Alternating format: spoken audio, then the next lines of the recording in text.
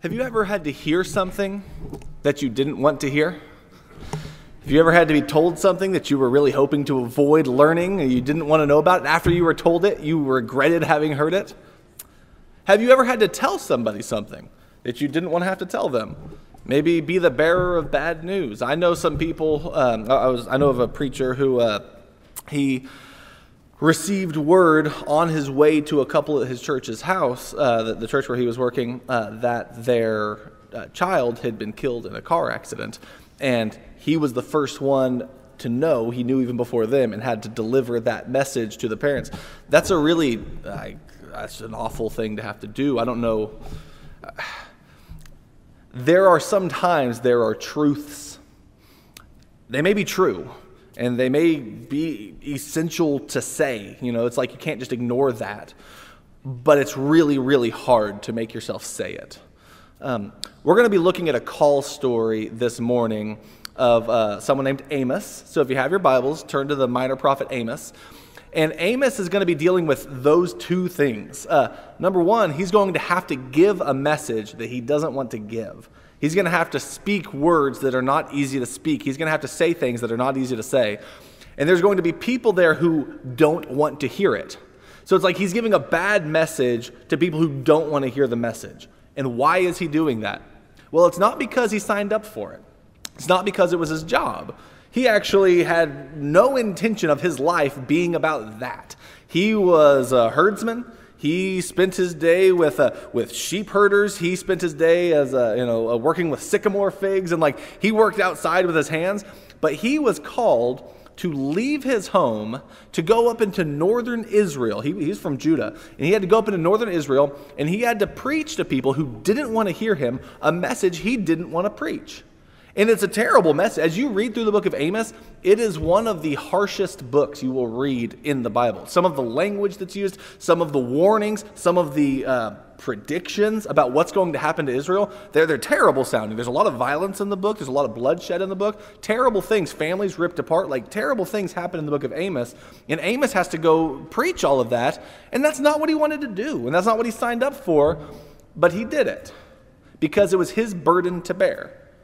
And I think that's an important idea to remember. Sometimes what you do for the Lord is a wonderful privilege, and it's enjoyable, and you grow from it, and other people grow from it, and it's great, and it's fun. But then there's sometimes what you do for the Lord is a burden. In fact, Amos's name means burden bearer. And I think it's a wonderful description of a really harsh ministry. It's something that Amos had to do that he didn't sign up for, and that was really difficult to do, and he was unappreciated and hated for what he had to do, except for by the Lord. The Lord, I believe, appreciated Amos and Amos's faithfulness, even with a rather difficult call. So what we're going to do, the main text that we're going to be looking at is in Amos chapter 7. That's where he ends up having a run-in with a priest of Bethel. And we'll talk about what it means to be a priest at Bethel when we get to chapter 7. But before we do that, I want to get us to chapter 7. I want to look at some of this burdeny message that Amos has to bear, that he has to deliver, that leads up to chapter 7.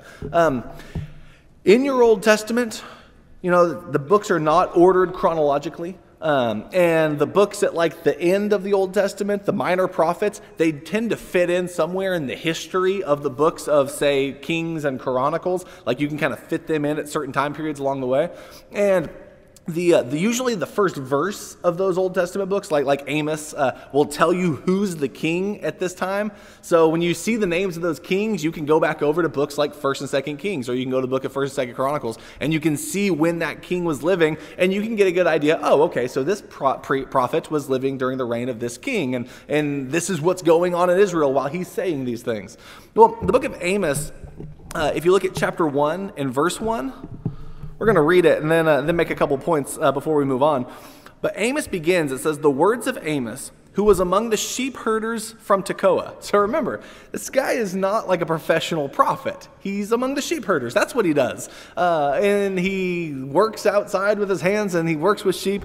But he is called from that, and it says, which he envisioned in the visions concerning Israel in the days of Uzziah, king of Judah, and in the days of Jeroboam, son of Joash, king of Israel, 2 years before the earthquake. Okay, so we're given a setting there. Apparently there was an earthquake well known enough so that you could describe, time by it. It was 2 years before the earthquake, but he also describes it by two kings. One is King Uzziah. He's king in the south, in Judah. That's where Amos lives, and that's where he's from. But he's told to go up to the north. This is like Israel has been divided at this time to where there's northern Israel and there's southern Judah. And they don't always like each other. In fact, they're kind of rivals from time to time. And there are some kings who go to war with other kings, and there's problems between the north and the south. It's like a civil war in Israel that lasts a really long time. And so he has to leave the south and go up to the north. And the king up north is a guy named Jeroboam. Now, there's two different Jeroboams who were kings in the north. The first one was like the first king of the north, and he did some really bad stuff. One of the things he did was he wanted to make sure that the people in northern Israel were only loyal to him. And one of the problems with that is down in southern Judah, that's where the temple was. And that's where people would go for worship. And that's where Yahweh lived. That's where the God of Israel lived down there. And so what's he going to do to get people to stop going down there and to stop depending on southern Judah? Well, he'll give them some gods up north. So he makes his own places of worship in Dan and in Bethel. Bethel, interesting enough, means house of the Lord, or house of God. And so he ends up turning the house of God into the house of other gods. And he builds places of worship there and idols there. And he says, this is now your God that led you out of Egypt. This is now your God that you serve. That way he can completely cut off southern Judah from life in northern Israel. That's what the first Jeroboam did. Then you have a bunch of kings, you have a bunch of problems, you have a bunch of sin, you have a bunch of people killed and all kinds of bad stuff. But you eventually have a second Jeroboam who comes around. And what's interesting about the reign of this second Jeroboam is he's not a good guy, but Israel does quite well under his reign. Their borders are extended, there's wealth, there's prosperity in the land. What's interesting is Jonah, the prophet. He's the one who prophesies good things for Jeroboam, even though Jeroboam is worthless.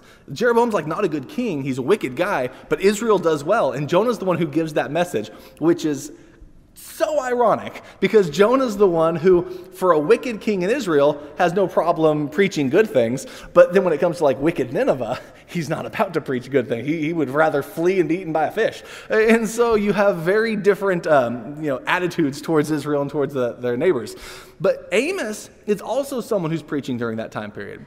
And the fact that Israel is wealthy during this time period, it impacts the message of Amos. The social circumstances of Israel at the time, people are doing well. That is going to impact his message because Amos is going to focus a lot on the social issues surrounding Israel. Are they really loving their neighbors themselves? Okay, what if your neighbor's poor? Are you loving that neighbor like you love yourself? Do you treat the rich well and do you neglect? Do you destroy? Do you oppress the poor? Because that's what Amos sees when he looks at Israel. Two books that are good to read side by side are Hosea and Amos, because those are actually written right during the same time period. And Hosea focuses a lot on idolatry and foreign alliances and some of the ways that Israel has rejected their vertical relationship with God. They've broken the covenant with God by worshiping other gods. Amos also focuses how they have harmed their relationship with God and how they've broken the covenant, but he looks more at how they do it by the way they treat one another. And so you get a pretty well-rounded view of the problems in Israel during the reign of Jeroboam by reading Hosea and by reading Amos. So Amos is going to focus a lot on the fact that there is oppression, there's no justice, there's no righteousness, the poor are mistreated, the wealthy get richer, and everyone thinks that everything is nice and wonderful and perfect because they have their money and there's no major problems and everything's wonderful. And so they don't need to listen to this ridiculous prophet from the south who comes up here and starts telling us our business. Why don't you just go back home is eventually what he's going to be told. And so that's what Amos has to do. Walk into a place where even though it's wicked, the people are doing pretty well, and the poor are oppressed, but the rich are pretty glad, and he has to go in there and call them out on their injustice and call them back to the Word of God. And he's like the last person they would want to hear do that. He's not even from there. He's from their rival to the south, so they don't want to listen to him. And so Amos, again, he has a burden to bear, and he's going to do it.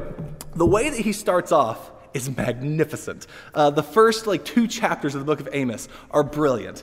He starts off condemning harshly all of Israel's neighbors. If you're living in northern Israel and Amos comes up here and starts preaching this message, you're like, oh, amen, brother. Right on. The first thing he does in chapter 1 and verse 3 says, thus says the Lord, for 3 transgressions of Damascus and for 4, I will not revoke its punishment. And he starts condemning Damascus. Damascus is their neighbor up to the northeast. It's way up there, and they're like, you know what? I never liked Damascus anyway, so let's go ahead and make sure that they get their condemnation. And he goes and he talks about the terrible things that they've done and that God is going to send fire upon them, chapter 1 and verse 4. He's going to destroy them. Like, okay, wonderful.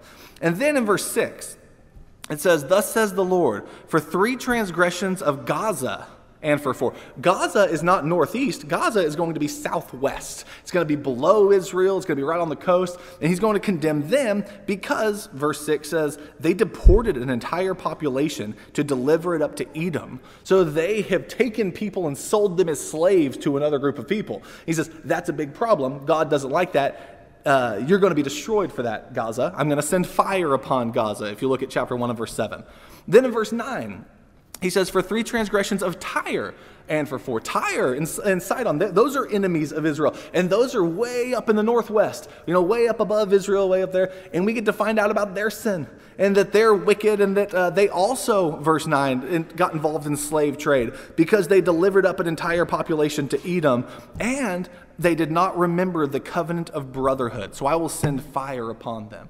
And then when you get to verse 11, he says, thus says the Lord, for 3 transgressions of Edom, and for 4, I will not revoke its punishment, because they pursued his brother with the sword. And so you find out that Edom, which is down in the southeast, is also part of this condemnation. Edom was mentioned in the other ones. That's who the slave populations got sold to. Then when Israel was in trouble, Edom turned against them.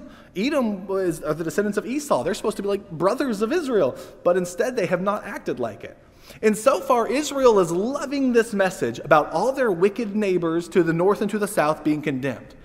But if you notice, what Amos has done so far is he's chosen one here, here, here, and here, and right in the middle of the X marks the spot is Israel, and he's building right to them. He's going to keep mentioning some other ones he's going to mention. So you have the Mediterranean to the west, and on the east you have Moab, and you have Ammon. And those are going to be the next 2 that he mentions. So that he has, by the time he finishes, he's done a whole circle around them to where they're trapped in this message that he's proclaiming to them. There's a bullseye now, and they're right in the center of it.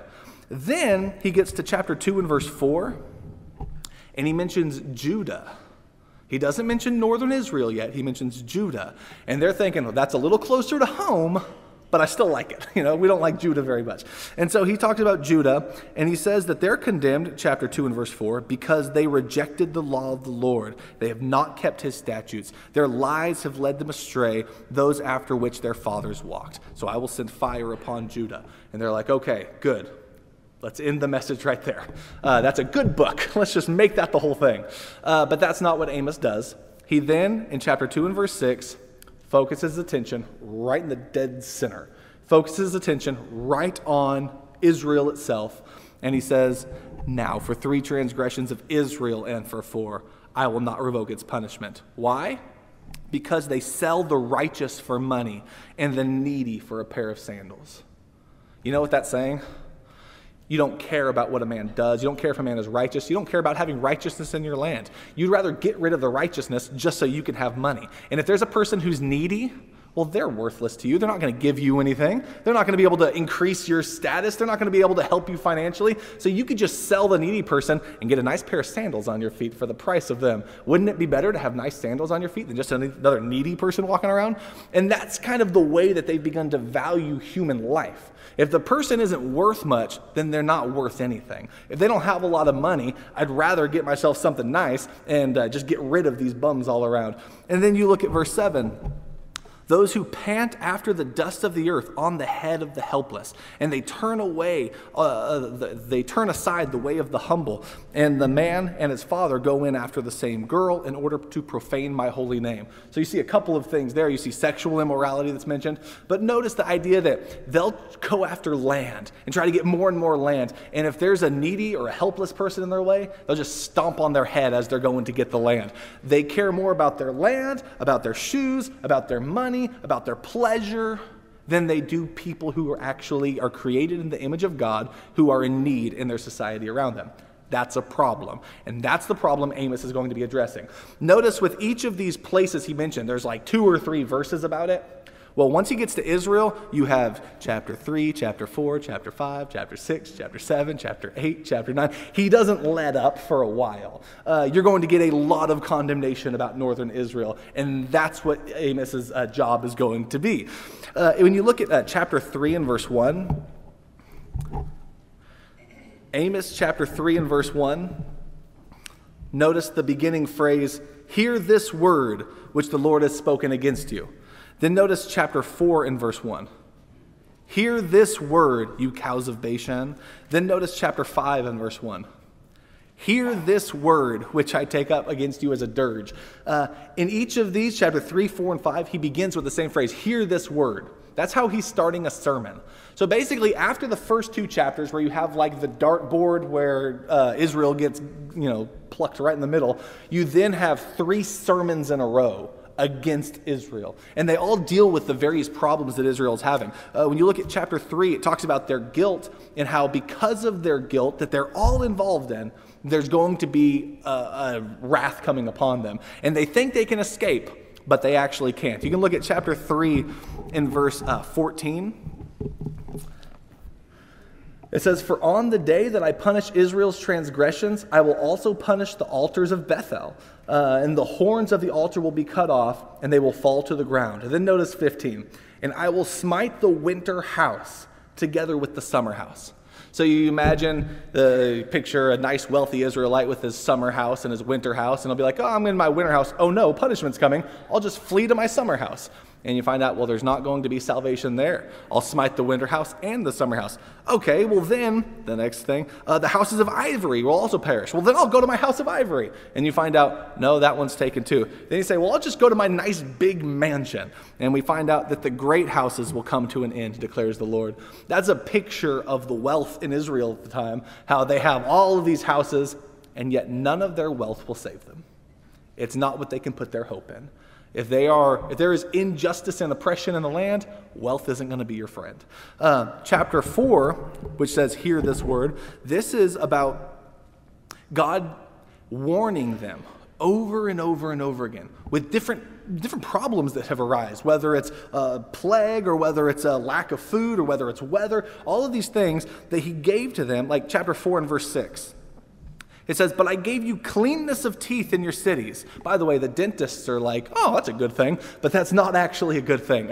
Clean teeth means you're not eating food in this context. So there's people who are hungry. And he says, "I gave you cleanness of teeth in your cities and lack of bread in all your places, yet you have not returned to me." It's like, that should have been a warning. That should have been a lesson. When you realize, hey, we don't seem to be blessed like we thought we were going to, maybe we should listen to what God has to say. Like the wealth that I've had, that I've enjoyed, it's starting to go somewhere. Maybe I should just turn and listen to God.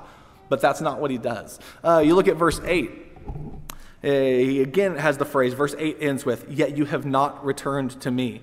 Verse 9 ends with, "Yet you have not returned to me." Verse 10 ends with, "Yet you have not returned to me." Verse 11 ends with, "Yet you have not returned to me, declares the Lord." So verse 12 says, "Therefore, thus I will do to you, O Israel, because I will do this to you, prepare to meet your God, O Israel." It's not going to be a fun meeting. There's a message of condemnation and warning and destruction that's coming their way, and Amos has to deliver it. You get to chapter 5, this next sermon that he gives gets very explicit about some of the problems, the social injustice taking place in Israel. When you look at chapter 5, he continues to call them to seek me that you may live. But he also gives the description of what they're doing that is in opposition to the will of God. Chapter 5 and verse 4 says, "Thus says the Lord to the house of Israel, seek me that you may live." Look at verse 6. "Seek the Lord that you may live." But notice verse 7. This is their problem. "For those who turn justice into wormwood and cast righteousness down to the earth." They poison justice and they throw righteousness down because they don't need it anymore. When you look at verse 10, it says, "They hate him who reproves in the gate, and they abhor him who speaks with integrity." All right, so the gate is often the location in Israel where justice is administered. So you would like in the book of Ruth, when Boaz needs to meet with the city elders to discuss marrying Ruth, he has to go do that at the gate. That's like where justice is going to be meted out. And you see that happen from time to time. If you're going to go meet with the elders of the city, you're going to bring up a case, you go to the city gates, and then that's where the wise people and the heads of households are gathered, and they're going to be able to help you make the right decision here. But what he's saying is, if ever there's a person of integrity at the gate who reproves wickedness, they hate that, and they despise the one who speaks with integrity. He says in verse 11, "Therefore, because you impose heavy rent on the poor and exact a tribute of grain from them, though you have built houses of well-hewn stone, yet you will not live in them. You have planted pleasant vineyards, yet you will not drink in them." He's saying you own a nice house with everything you need, and then there's a poor person who needs a place to stay, and you increase rent on them so that they can't afford to live there anymore. Then they end up having to leave, and they're out on their own just so that you can get more money. Those are the types of things he's saying that's a problem taking place in Israel. He says in verse 12, "For I know your transgressions are many and your sins are great, and you who distress the righteous and accept bribes, and you turn aside the poor in the gate." So like if the poor person can't pay a bribe when they get to the gate, they just get turned aside. And if you have money, you get justice, or you get, I don't even know if you call it justice. You get what you want. If you have money, if you don't have money, you get turned aside and you get ignored. Verse 14, "Seek good and not evil, that you may live, and thus may the Lord God of hosts be with you, just as I have said." Verse 15 is a good summary of what they need to do. Hate evil, love good, and establish justice in the gates. And perhaps the Lord God of hosts may be gracious to the remnant of Joseph. It's like maybe it's not too late for you. If you will make some changes, this doesn't all have to be a negative message. There can be the possibility of salvation. There can be a remnant of faithful people who are saved. As a matter of fact, as you come over the book of Amos, almost everything is judgment, but there are a couple glimpses here and there of hope. One of them is to change your ways and perhaps God will be gracious.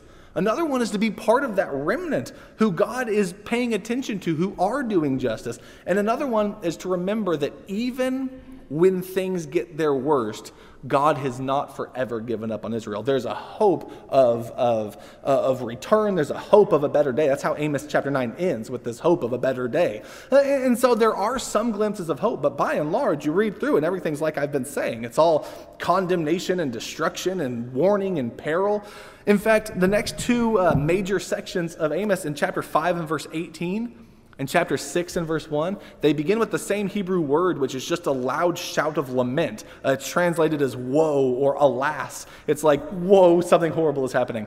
In chapter 5 and verse 18, the woe is about the fact that Israel's worship itself has become detestable to God.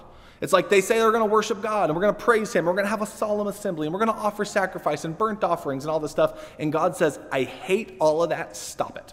I don't want it. When you look at chapter 5 and verse 21, I reject your festivals, nor do I delight in your solemn assemblies. Even though you offer up to me burnt offerings and your grain offerings, I will not accept them. I will not even look at the peace offerings of your fatlings. Take away from me the noise of your songs. I will not even listen to the sound of your harps. Why is God saying that? Well, because if you live your life day by day just trying to gorge yourself and all of your desires, oppressing poor people, oppressing people who don't matter to you because they don't have enough, and then you waltz into the assembly and you start singing praises to God like there's no problem, God says, no, I hate your worship because your life isn't right. Your worship only becomes meaningful if you're living a life of justice and righteousness. If you're ignoring justice and righteousness, if you hate your neighbor, then don't come acting like your relationship with me is good. What God says, instead of your worship right now, you know what he wants to see in Israel? Verse 24, a really famous verse. But let justice roll down like waters and righteousness like an ever-flowing stream. I'd rather see justice and righteousness in the land than you just ignore justice and righteousness, but worship really good. Worship is no substitute for obedience. Worship is no substitute for justice or righteousness. Don't think that you can sing pretty enough to cover up the sins that you're living day in and day out. That's what Amos is telling Israel. In fact, when you get to chapter 6 and verse 1, this is that second woe, that second exclamation of lament. He says, woe to those who are at ease in Zion, to those who feel secure on the mountain of Samaria. He goes on to list some of the things that they do. Verse 4, woe to those who recline on beds of ivory and sprawl on their couches and eat lambs of the flock and calves in the midst of the stall, who improvise to the sound of the harp like David and compose songs for themselves, who drink wine from sacrificial bowls, who anoint themselves with the finest oil. And yet they have not grieved over the ruin of Joseph. Therefore, they will now go into exile at the head of the exiles. Here's what he's saying. There are so many people. You're lying on your comfortable couches. You're drinking your wine from the nicest bowls. You're comfortable. You're listening to the sound of the music. And everything about your life is nice and comfortable and at ease. All the while, ruin and destruction is coming. Prepare. Don't just focus on how comfortable. Don't try to make yourself as comfortable as possible right now. Seek justice and righteousness. That's what matters. Well, at the end of chapter 6, Amos then moves on to a series of visions that he has. And one of them, in chapter 7 and verse 7, is of God standing in Israel with a plumb line. God is standing there and he's holding up this string with a rock or something at the bottom of it that you can measure whether or not something is straight vertically. You can hold it up and you can see and you can measure whether or not anything is out of sorts and going the wrong direction. And the vision is this, chapter 7 and verse 8. The Lord said to me, what do you see, Amos? And I said, a plumb line. And the Lord said, behold, I am about to put a plumb line in the midst of my people Israel. I will spare them no longer. The high places of Isaac will be desolated, the sanctuaries of Israel laid waste. Then I will rise up against the house of Jeroboam with the sword. So that's the message that God gives to Amos. That's the message that Amos preaches. Not a happy message, right? The Lord is measuring you right now. He's looking at you and he sees that you're crooked. He sees that you're out of sorts, and he's not going to put up with it anymore. And the house of Jeroboam will be destroyed. Chapter 7 and verse 9. Well, that word right there, Jeroboam, makes everyone's ears open up. They realize, oh, wait a minute, he's just gone political. And we have a king who's not going to put up with that. So Amaziah is the next character we're introduced to in chapter 7 and verse 10. Amaziah, the priest of Bethel. Priest of Bethel. You're not supposed to have priests in Bethel, by the way. Priests are for Jerusalem and for the temple there. They have made their own gods, and now they have their own priests who serve those gods. And one of those priests at Bethel comes up to, first he tells Jeroboam, hey, you have an insurrectionist here. He's come up from the south, and he's plotting against you and against your household and against all of northern Israel. He says, your household's going to die and Israel's going to be destroyed. And he says they're going to be exiled. And so he tells on Amos to the king. And then, verse 12, he goes to Amos, and this is what he says. Go, you seer, flee away to the land of Judah, and there eat your bread, and there do your prophesying. What he's basically saying is, go home. Look, there's people in Judah who want to hear what you have to say. Let them feed you, eat your bread there, and go do your prophesying there. Say whatever you want about Israel there. We don't want to hear it here. Go home. Get out of here. Verse 13 says, but no longer prophesy at Bethel, for it is a sanctuary of the king and a royal residence. Now, Amos's response is why we're looking at this as a call story. Because he has said, we just read through a bunch of things, nothing that he just said was easy to say. Especially when you have traveled to a land full of your enemies where none of them want to hear what you have to say. Their priests are coming out telling you to go home. And this is not like, if Amos had grown up and his father was a prophet and he beheld the prophetic tradition, and he grew up studying and preparing for it, and he went to prophet school, and he did all of the stuff to get himself ready for this mission and this task. That's one thing. But he says in verse 14, Amos replied to Amaziah, I am not a prophet, nor am I the son of a prophet. You could translate that as I was not a prophet. But I think his point here is, you're telling me to go home and to be a prophet for Judah and get my food there. But that's not my job. I'm not doing this for food. I'm not doing this for payment. I never planned on being a prophet. I am, verse 14, a herdsman and a grower of sycamore figs. Like, that's what I do. That's what my life is about. This was never my plan.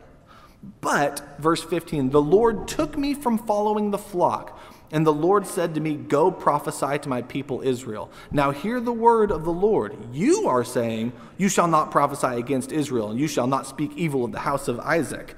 Therefore, thus says the Lord, your wife will become a harlot in the city. Your sons and your daughters will fall by the sword. The land will be parceled up by a measuring line, and you yourself will die on unclean soil. Moreover, Israel will certainly go from its land into exile. He says, you're telling me to go home, but there's a really, really harsh message you need to hear. And it's true. And that's why you need to hear it. It's not spoken out of vengeance or hatred. It's not spoken out of, I'm loyal to the south, and so I'm going to say bad things about the north. I don't care much about Jeroboam. It's a true message that you need to do something about. Because if you don't, this is what's going to happen. If you don't hate evil, love good, and establish justice at the gate, this is the direction things are headed, and you need to make that change. You need to act in such a way that will produce some difference in your attitude so that you can bring about justice and righteousness in the land. We want to see that flowing like a river and like an ever-flowing stream. The thing about a hard message is you can so often hear it and just assume the person's hateful. I don't think Amos wants to be preaching this message. His name is burden bearer. He says, I'm not a prophet. This isn't what I came to do. But Amos has to, because God wants Israel to know that you're making enemies right now. And they're going to come down on you hard.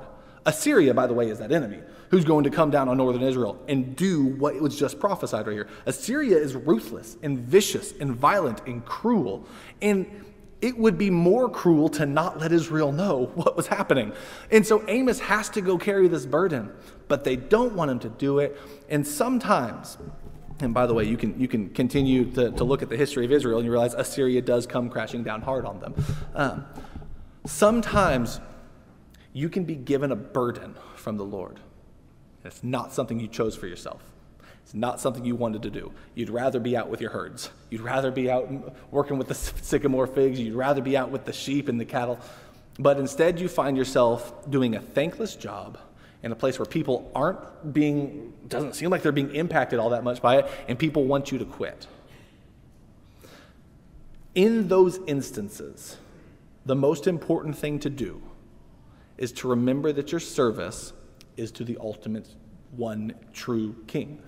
Your service is to God, and it's not to Amaziah the priest, and it's not to Jeroboam the king. As important as they think they are, they're not the one that Amos is there trying to please. They need to hear his message, and God knows they need to hear his message, so he has to go and proclaim it. Sometimes God's plans for us are not the plans we make for ourselves. That happens with Moses. That happens with Samuel. That happens with Abraham. Like you see that over and over again in these stories. That's a pretty common occurrence. God calls someone from their life and from what they're doing to go do his will.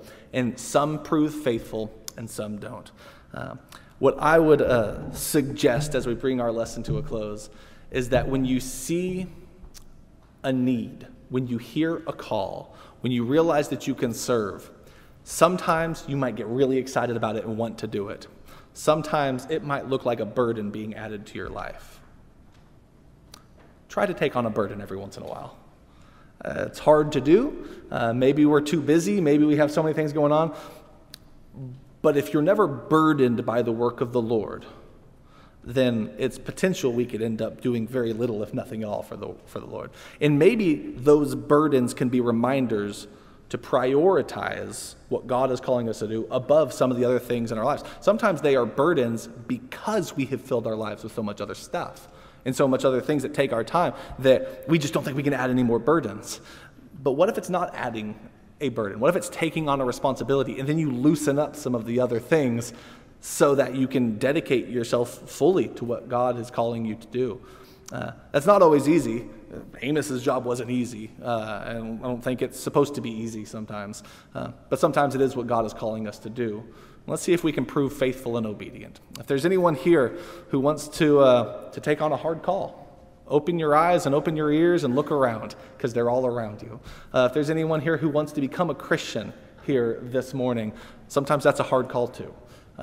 But see if you can prove faithful to it. If you have the need, please let the elders know in the back in the library, or you can come sit on the front row. But please let it be known while we stand and as we sing.